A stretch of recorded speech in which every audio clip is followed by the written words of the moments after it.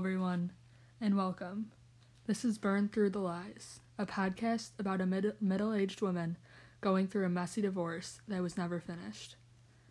I'm Kelly Sheehan, a retired detective from the Green Bay Police Department.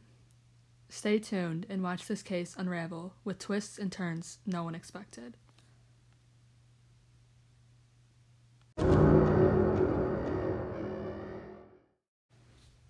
Sandy Maloney, a 46-year-old resident of the Green Bay, Wisconsin area, died during a house fire, or so they thought.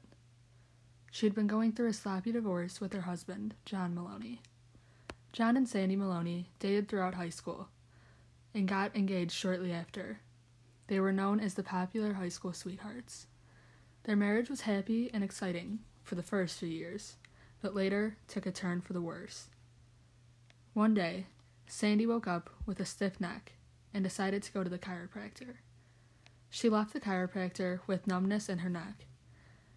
Sandy believed that it was a medical illness and saw tons of different doctors for it.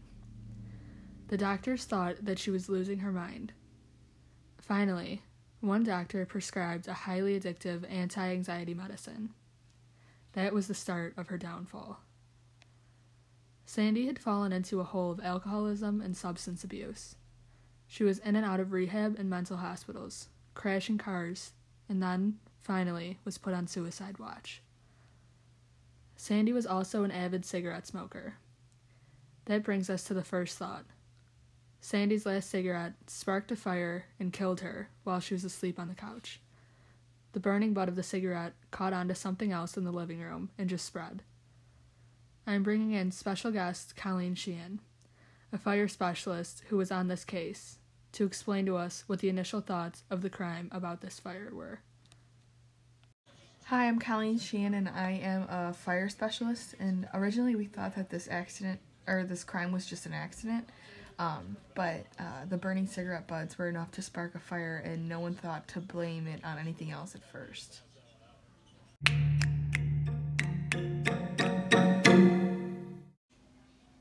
It's a good guess, but not nearly accurate enough to explain everything else. How had she not woken up? How did the fire get so out of control? Was the cigarette really enough to start a fire? All of these questions ran through the investigators' heads while trying to solve this case. My next special guest is Nancy Sheehan, a retired investigator who played a huge role in solving this case.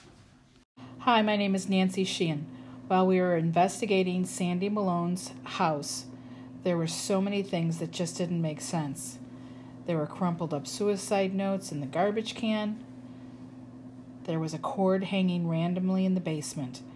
That day, I used a chemical that showed traces of blood, even if it's been cleaned up.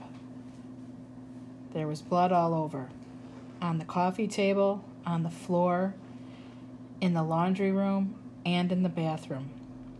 There was also a bloody corduroy shirt found in the basement buried under clothes. There were bloody rags and napkins everywhere. All of these pieces of evidence led us to suspect that this was more than just an accident. This brings me to my next special guest, toxicologist Pat Sheehan. Hi, I'm Pat Sheehan. When I received a call about the case, I had a gut feeling from the start that this was more than an accident. While examining Sandy's body, there were so many red flags. Sandy's blood alcohol level was at a 4.8, which is 6 times the legal amount of alcohol in Wisconsin. Her carbon monoxide levels were only 8%. Generally, when someone dies from being in a fire, their carbon monoxide level is close to 70%. This proved to us that Sandy had been dead before the fire started.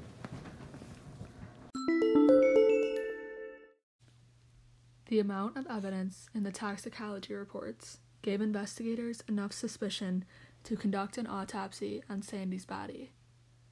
The autopsy showed a vertical gash on her head, most likely caused by being hit by something thick. This matched with the broken ashtray on the table.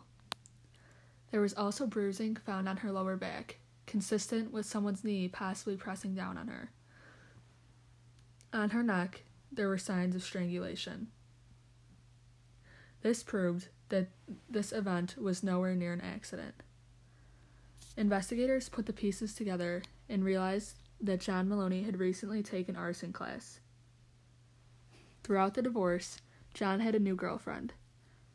When his girlfriend had heard about this, she was more than willing to help police solve the case. One night, John and his new girlfriend were spending the night at a hotel. Detectives connected a microphone to John's girlfriend, hoping to get a confession out of John. Throughout the whole case, John denied being at Sandy's house at all, the whole day that the crime took place. But after a lot of questioning from his girlfriend, he finally admitted to being in Sandy's house that day. Although he said he was in the house, he still claimed to not have anything to do with Sandy's murder. After his girlfriend interrogated him a while longer, he got physical and shoved her against the wall. Police had cameras in the room and saw this whole event take place. This gave detectives an inside look at John's rough side. All signs led to him. Investigators now had enough evidence to accuse John of murder in the first degree. When this case was brought to court, John was charged with first-degree murder, leading to the penalty of life in prison. To this day, John denies being responsible for the death of his ex-wife, Sandy Maloney. John and Sandy's son also states that his father would never do such a thing to his mother. Detectives are certain that John Maloney committed the crime. But cases like these can always leave people with an eerie feeling, such as what if someone else committed the crime? Thank you for listening, and stay tuned for more crime stories.